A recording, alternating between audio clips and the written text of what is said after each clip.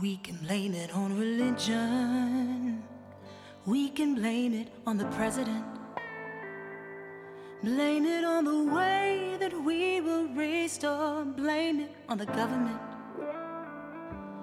We can be angry at each other, always pointing fingers. We could use every excuse, it's so easy to do in the heat of it.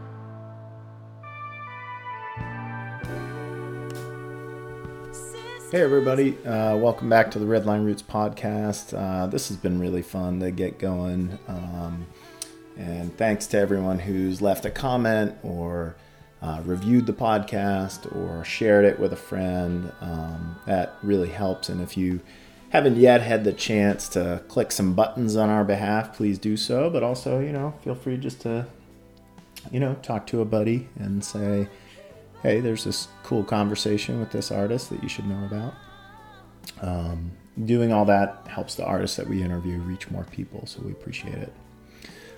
This time around, we're talking with Kashana Armstrong, and it's a great one. The first time I heard of Kashana was last fall when she was touring with Smoothhound Smith, and Steve Benoit of Boston Concert Photography took this picture of her at Atwood's Tavern. I saw it. I was like, man, I got to check out her stuff just because it captured this spirit about her, that photo.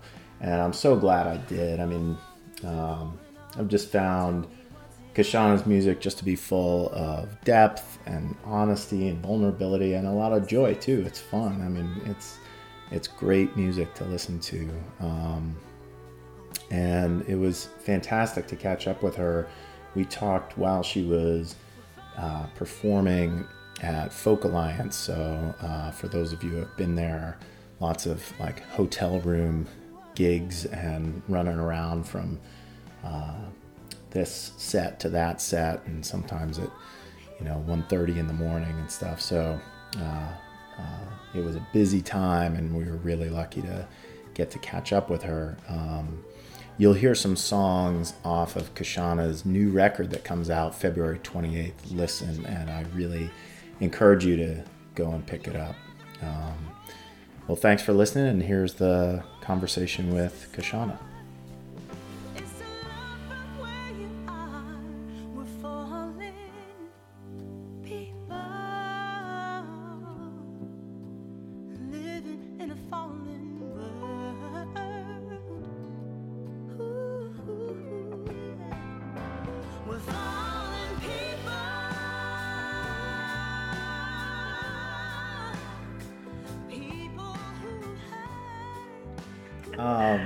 So, I mean, I'd love just to jump in on some of these songs, and I was thinking about sort of, some of the songs sort of talking to each other on the record, and I'm thinking specifically right now about Fallen People and More in Common. And yeah.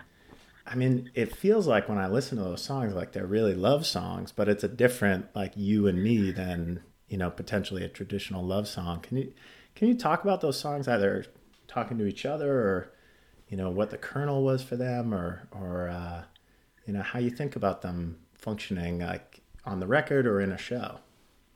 Yeah. So even there's this book called The Four Agreements by Don Miguel Ruiz. You know this book? I had a supervisor when I was doing music therapy. I was in New York struggling with culture and who I was as a 23-year-old trying to be a professional. And my supervisor gave me this book because she was like, I think this will help you in the rest of your practices if you're going to continue to do therapy, to be a therapist. And the one agreement that stuck out to me was the one that's something about the gist of it is basically don't take everything personally.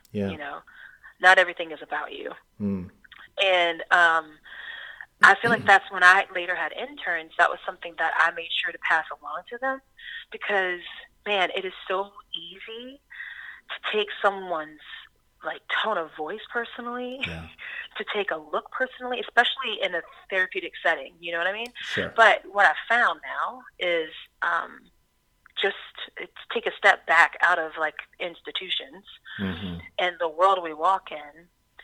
Man, so many people, especially nowadays with our phones and with, we're being bombarded every day. We don't know what each other are carrying. And we're not taking the time really to like talk to a person and really see like, hey, how are you? Yeah. You know, but the whole background of fallen people is that every single last one of us has a wound that we're walking with. Yeah.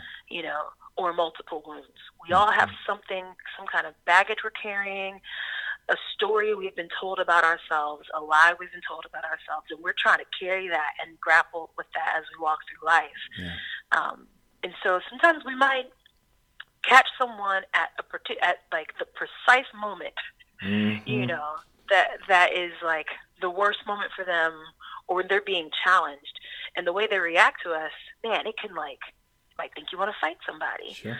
But you don't realize like you just caught them in the second or like the minute that they were dealing with something heavier than you. You were not even part of the issue. Yeah. You just happened to pop up in the moment, But the thing is, we all have that. We all are subject to lashing out at people. Yeah. When we're hungry, that's the main thing, right? If we're hungry, if we are cold, yes. Like things that you need to survive, if we're not, there's no shelter over our heads. Like, so fallen people is basically that. If we can meet each other at the level of just understanding, hey, I know you've got to be dealing with things. I know I'm dealing with things.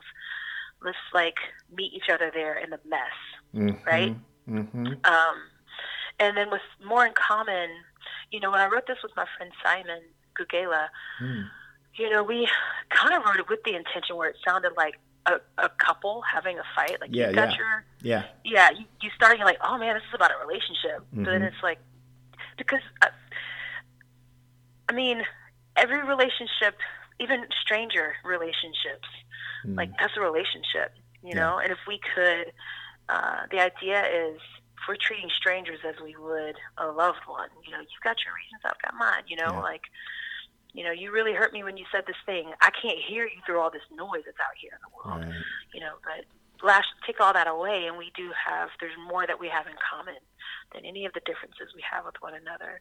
But we wanted to start it so it felt more intimate than this big world that we're walking in, because truly that's where I feel like it starts, with the intimate person that we meet standing in line or standing on the elevator. It's these brief little moments that can just affect a day. You can be a little ripple. You can be a ripple in someone's day that just sets them on a positive path in all the chaos. So one of the things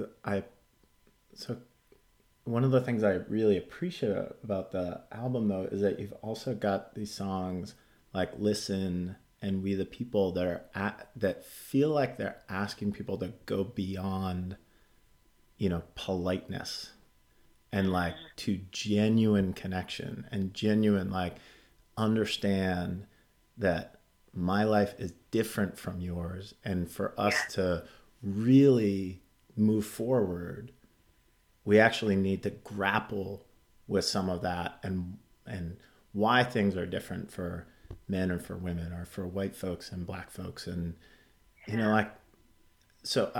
it's an appreciation, but it's also a question of like, how important was it to you to be telling on this record sort of that more complex story through, some of those intimate connections, but through some of that bigger picture look at where we are?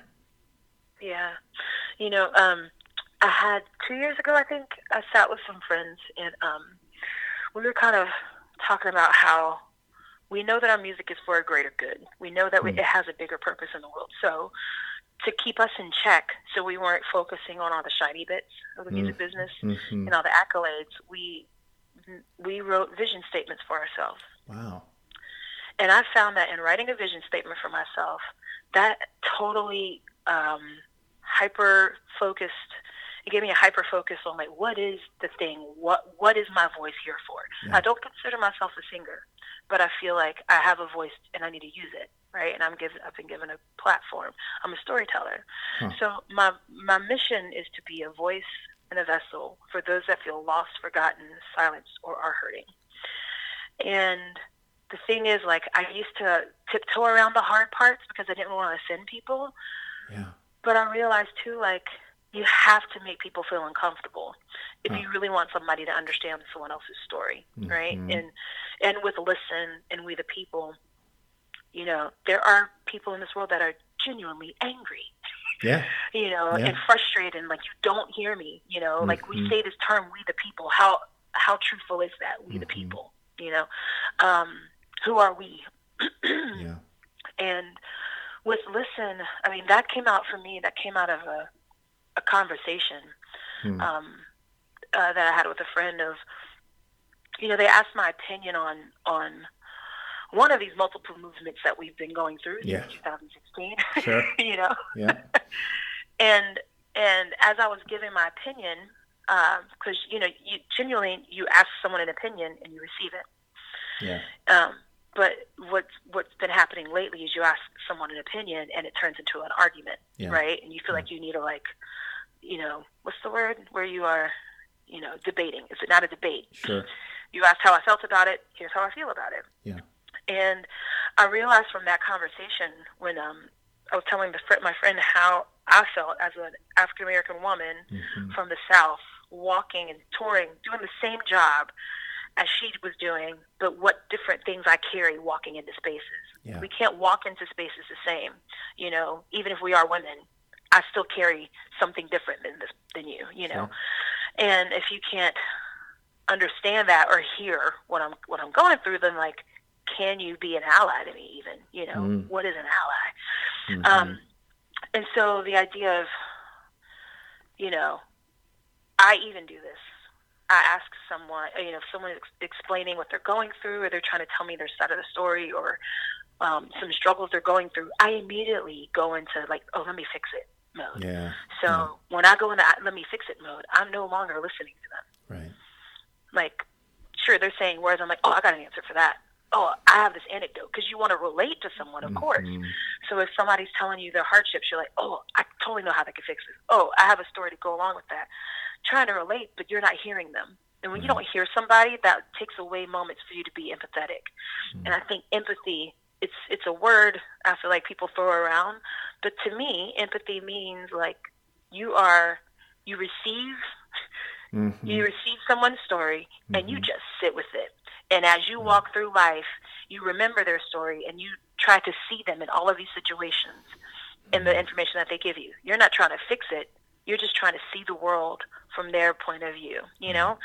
But some people think of empathy as, yeah, I totally get it. I feel like people think of empathy as, like, talking. I'm going to go and, like, talk about and help by using my words rather than using your eyes and your ears and seeing how you can I hope this makes sense. But just it is, yeah. I got you. Okay, just, like, reshaping how you walk through the world and how you see other people walking through the world. Yeah. And as you watch other people walk through the world with their hardships, will that adjust how you receive them and how you support them, even when they're not there? That's the thing. When the person's not in front of you, are you still going to speak up for them? Right, because there can be that sort of, like, performance allyship of, like, notice me being an ally. It isn't worth a whole lot, right? I mean, but you ain't gotta speak it. Why don't you listen?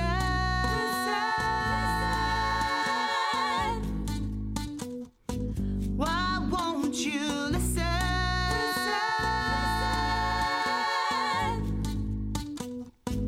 Why don't you listen?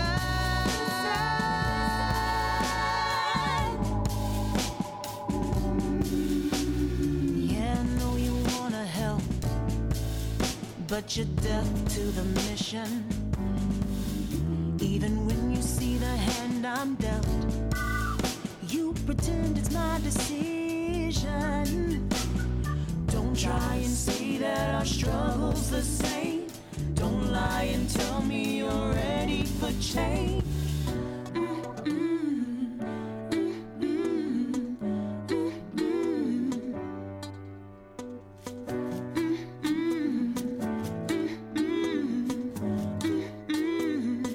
Why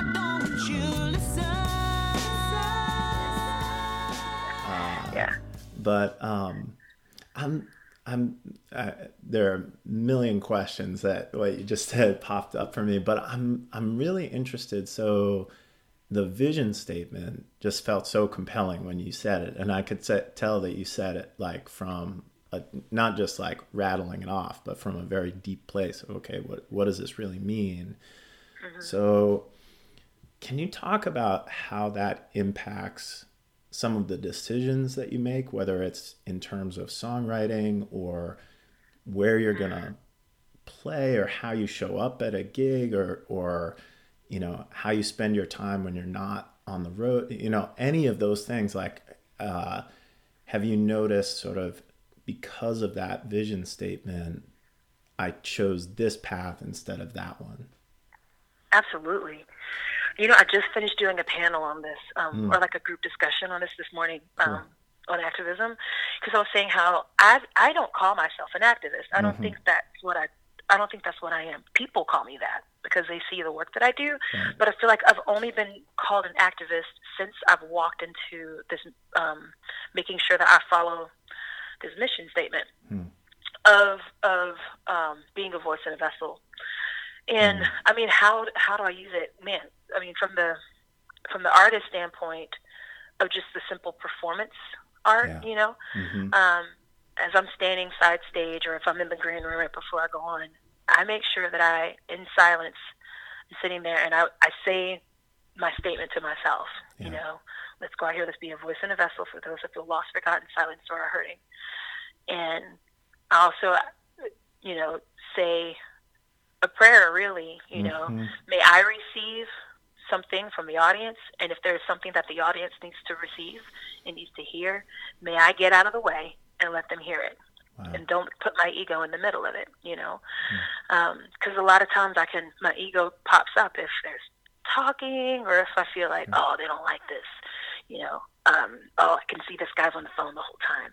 Yeah. But it's helped calm the ego down a bit, because when I walk off stage, even if 2 people out of a room of 100 or 200 come up to me and say, thank you, you know, I really needed to hear this message, or I've been struggling with this, and I know, great, mission accomplished. Yeah. Like literally, you know?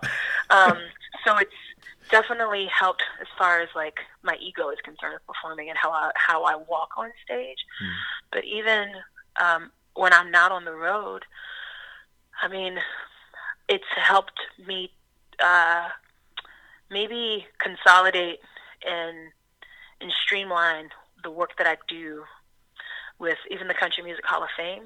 I do a lot of work with them, and they know now, like they've found, all right, call Kishana for words and music, for anything with creative vets, which is like words and music is writing for young people. Like they teach songwriting in the school system.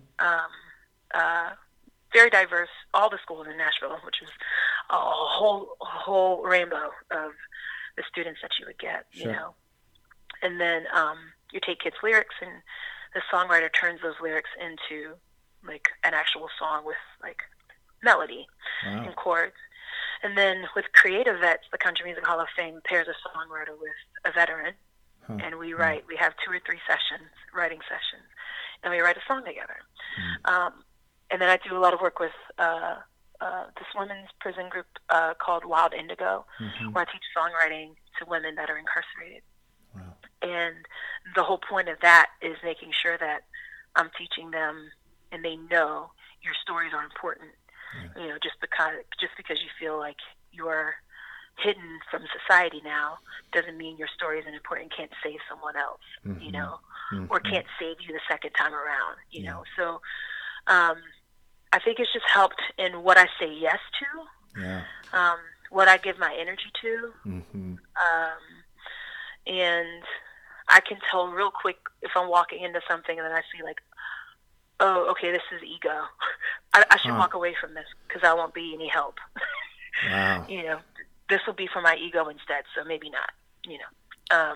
And anytime I'm operating out of like what would feel good to me ego-wise, it's never fun. I always like want to bang my head against the wall, or I'm like, oh, you know, I go into the whole self-judgment and whatnot. But So if it's not ego, what is it that you're chasing? And maybe chasing is the wrong word. Yeah. Man, it's a fine line. Yeah. Because Sorry. I wish I had the answer. I don't know what I'm chasing. Yeah. I don't think I'm chasing anything. I don't think there's any other point to it all other than like it's a friend said this to me last night. Mm-hmm. It's like if we're all like a dandelion, you blow on this dandelion and like your seeds fly everywhere. And if I can be a dandelion, yeah, I'm gonna have to make sure I call her. Talisha Williams said this, so not me. but like maybe that's our goal. Maybe that's our purpose, is just to be a seed, just to like plant seeds, and maybe that's the goal of it all. That's the mission, is just to spread the seed of love, spread the seed of radical love, spread the seed of like empathy, spread those seeds around. Maybe that's what the goal is, If I'm playing music to make that happen, cool. If I'm selling some CDs, awesome, because then they're going to share that music elsewhere, and people will receive the message they need to receive from that. Your vision statement makes me think about the song Too Much. That that it's I think a lot of people could find themselves in that song. And one of the things that's interesting to me about it is that it's heavy lyrically and really fun to listen to. So I can imagine that song being a lot more weighty, if you know what I mean, like sonically and sort of bluesy. And it would be a different thing. But what made you make that sort of? Is that just how the song came out, or were you like, oh, we have to sort of turn this a little bit? I feel like, the song kind of wrote itself in that sense of we wanted the verses to feel like they're low, sleeping on the subway, just like man, pensive. But man, by the time you get to the chorus, like even once I added the background vocal parts, sometimes for myself, I need my hype people behind me, like, hold on, your luck's about to change. Like the verses are how heavy life can be, but the choruses are like, yo, stick to it. I know it's not cool right now. I know it feels nasty as can be, but trust. Like, also, you're not alone. There's a gang of people. There's a gang of vocals right behind you telling you to hold on. You might not see them. You might not see them every day, but know that you have, even if those voices are coming from within yourself, of just saying, like, just a little bit longer. Keep going. Just a little bit longer.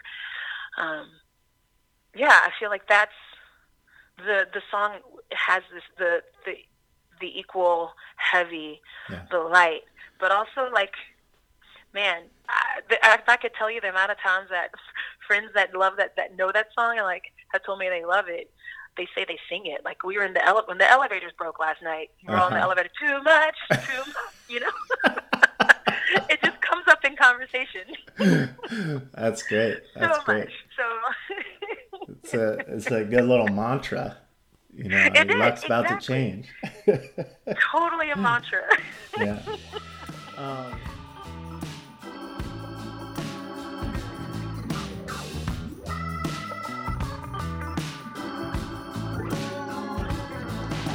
Sleeping on a subway, waiting for your luck to change.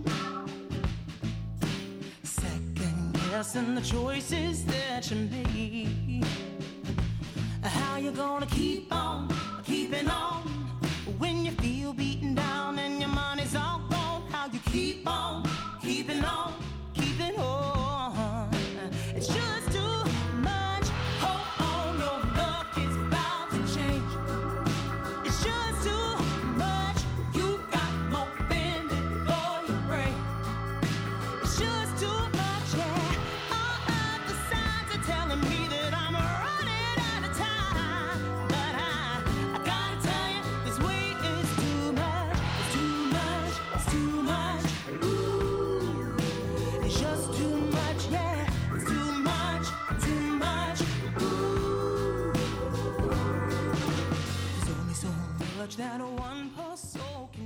So I mean, so it's interesting because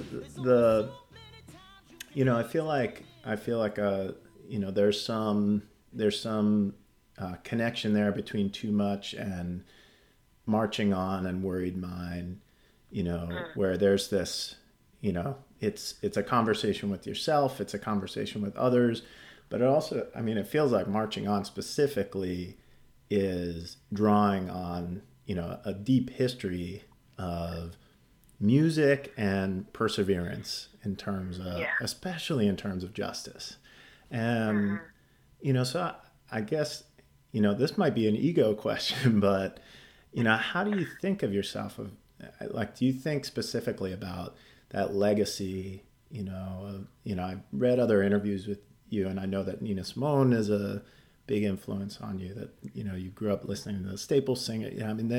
They're just like rocks in that legacy of speaking out truth, moving forward, and providing music that illuminates injustice, but also points to a more just world. How much are you drawing on that legacy, or is it? Yeah, that's the question, I guess. Yeah, talk about planting seeds, right? Yeah. But those were seeds that were planted. I wasn't even around. Well, no, I'm lying. I think I was around when Nina Simone was still up there. But the music still has purpose. You know what I mean? Yeah. It's still relevant today. Mm-hmm. And I think that's what's powerful. I even think about people like Eva Cassidy. Yeah. I discovered Eva Cassidy after she had been long gone. Sure. And the fact that her voice is still something that people they're drawn to when they have a feeling they need to feel. Nina Simone is still a voice people are drawn to when they want to feel like this fire, especially like Mississippi Goddamn. You know what I mean? These are songs people want to bring back. Sam Cooke's "The Change Is Going to Come." Yeah. You know what I'm saying? Those are staple. Who's writing those? Do we have any common songs? Songs that represent an era.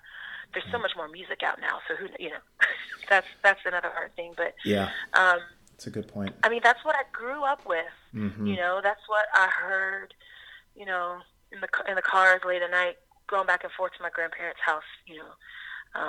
In the country a lot. That's when I remember, on MLK Day when I was young, and Mama would take us to rallies, and these were songs that were being sung, and so they sit with me as a black woman from South Carolina, just what I heard all the time.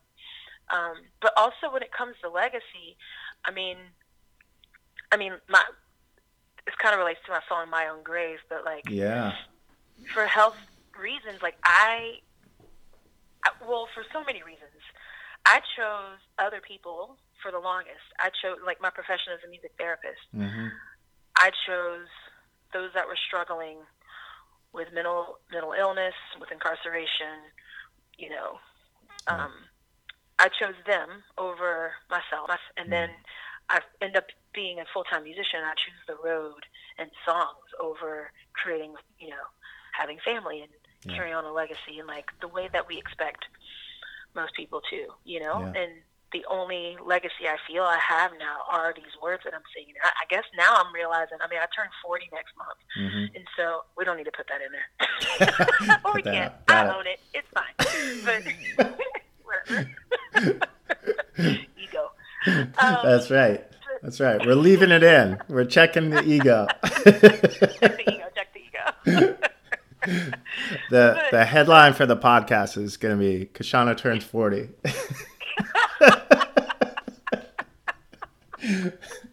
Oh my god, I love it. Sorry. Oh gosh. But that's something that I think I'm having to really take ownership in right now. Is these words and these songs truly are the only legacy that I have. That's the only thing I feel like I can leave behind is the work that I do and the words and the messages that I leave people with.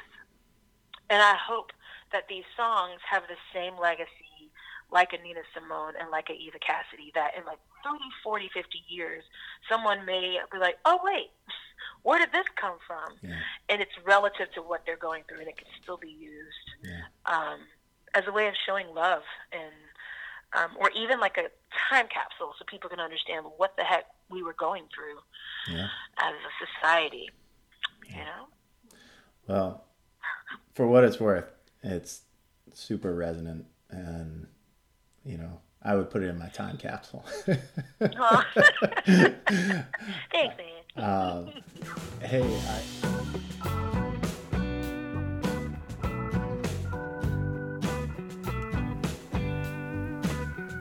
wow.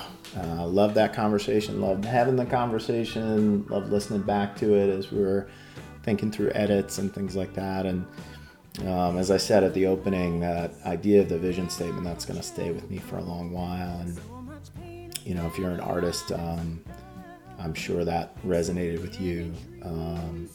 But make sure you pick up this record and share the episode, and let us know if there are folks you want to hear on the podcast. We're always open to that. And take care and go see some music. And just get out of your house and go find some live music. That's always a good thing to do. All right. Bye.